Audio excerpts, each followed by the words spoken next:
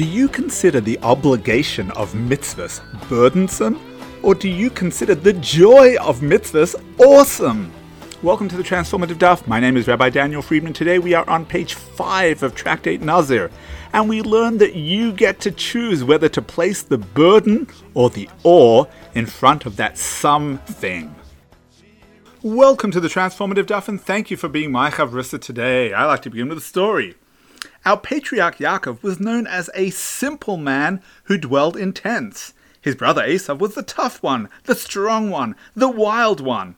Yaakov was the weak one, the puny one, the meek one, so much so that he was chased out of town for fear of being murdered by his brother. He arrives in Haran and encounters the local shepherds at the well. "What are you all waiting for?" he asks.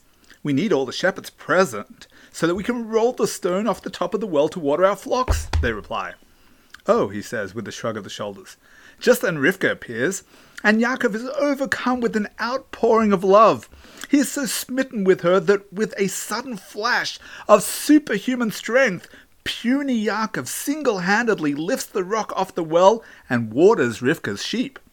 Some say that was the first time in history that a man wishing to get married won over the heart of a young lady by means of a large rock. Today's daf discusses how often a permanent Nazir may cut his hair. Our sages conclude that he may take an annual trim, because that's generally how long it takes for the hair to grow heavy upon his head. Let's look at the Gemara. "And where is the concept of a permanent Nazir written as it is taught? Rebbe says Avshalom was a permanent Nazir, as it is stated, and it came to pass at the end of 40 years that Avshalom said to the king, 'I pray to you, let me go and pay my vow which I vowed to the Lord in Hebron.'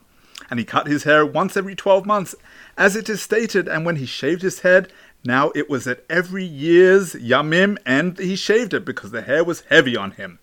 And he derives the meaning of the term Yamim based upon Yamim in the context of houses of walled cities, where it states, "For a full year, Yamim, he shall have the right of redemption." Just as there it means 12 months, so too here it means 12 months. Rabbi Nohirai says Avshalom cut his hair once every 30 days. Rabbi Yossi says he cut his hair from one Shabbat Eve to another Shabbat Eve, as we find that the sons of kings cut their hair from one Shabbat Eve to another Shabbat Eve. What is the reasoning of Rebbe? He derives the meaning of the verse concerning Avshalom from the verse concerning houses of walled cities. But isn't Rebbe the one who said that Yamim does not refer to fewer than 2 days? He learnt this verbal analogy because the verse states that Avshalom would trim his hair due to its heaviness, and in 2 days' growth there is no heaviness. Let's analyze the Gemara. The truth is, even when you don't take a haircut all year, the hair doesn't grow heavy. In fact, in certain world cultures, one doesn't cut one's hair for an entire lifetime. So let's take a closer look at the verse about Avshalom. It doesn't say that his hair grew heavy, it says it was heavy upon him. That's a strange way of describing long hair. It almost sounds as if he felt weighed down by his nazirus. Perhaps the verse is teaching us that he felt burdened by the mitzvah, and at that point it was time to cut it all off and refresh his vow. He didn't need to feel burdened. It didn't need to be heavy upon him. He could have looked into the mirror each morning and taken pride in his beautiful flowing long hair. Each day he might have exclaimed, "Hey there, you good-looking guy, aren't you excited to do this mitzvah?" But instead he felt burdened and saw the mitzvah as heavy upon him. With everything you do in life, it's your choice how you experience it. From mitzvahs to relationships, you have the power to make the load light or heavy, joyful or burdensome. When you choose joy, nothing is a burden. Just like Yaakov, who was so swept off his feet in love for Rachel that he was able to lift a boulder, when you choose to approach a task in life with positive energy, nothing can stop you.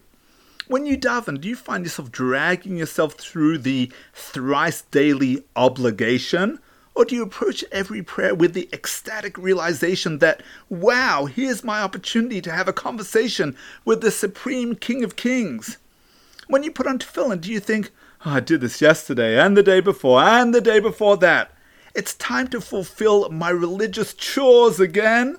Or do you say, I feel so uplifted by this extraordinary mitzvah. Right now I'm fusing heaven and earth as I wind cowhide around my arm and use it as a vehicle to approach the divine. I can't believe I get this opportunity every day. In your relationships, do you think, oh no, my spouse's birthday is coming up, I guess I'd better buy her something or she won't talk to me? Or do you count down the days to the annual celebration and think, I can't wait to surprise her with a gift that will brighten her day. I've been waiting all year for this. When you take your kids to the park, do you think, I'd rather be watching the football right now, but I've got dad duty? Or do you say, I'm so blessed to have beautiful kids that I can play ball with? Everything in life can be either burdensome or awesome.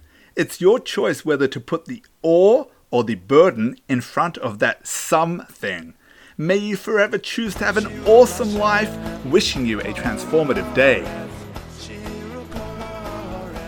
Thank you for tuning into the Transformative Daf podcast with Rabbi Daniel Friedman. Whether you've been doing Daf Yomi for years or you're not quite ready to commit but want to be part of the Daf Yomi global movement, there's something in the Transformative Daf for everyone. It's about joining the conversation. It's about talking over the daf with your family, your friends, your colleagues. It means never being short of a discussion starter or a meaningful Dvar Torah. Every page of the Gemara, every word, every letter contains the secrets of the universe. To achieving a life of simcha and purpose, transform your life today. The Transformative Daf is published by Mosaica Press and available at all good Jewish bookstores and online from mosaicapress.com. Thank you, the Transformative Daf.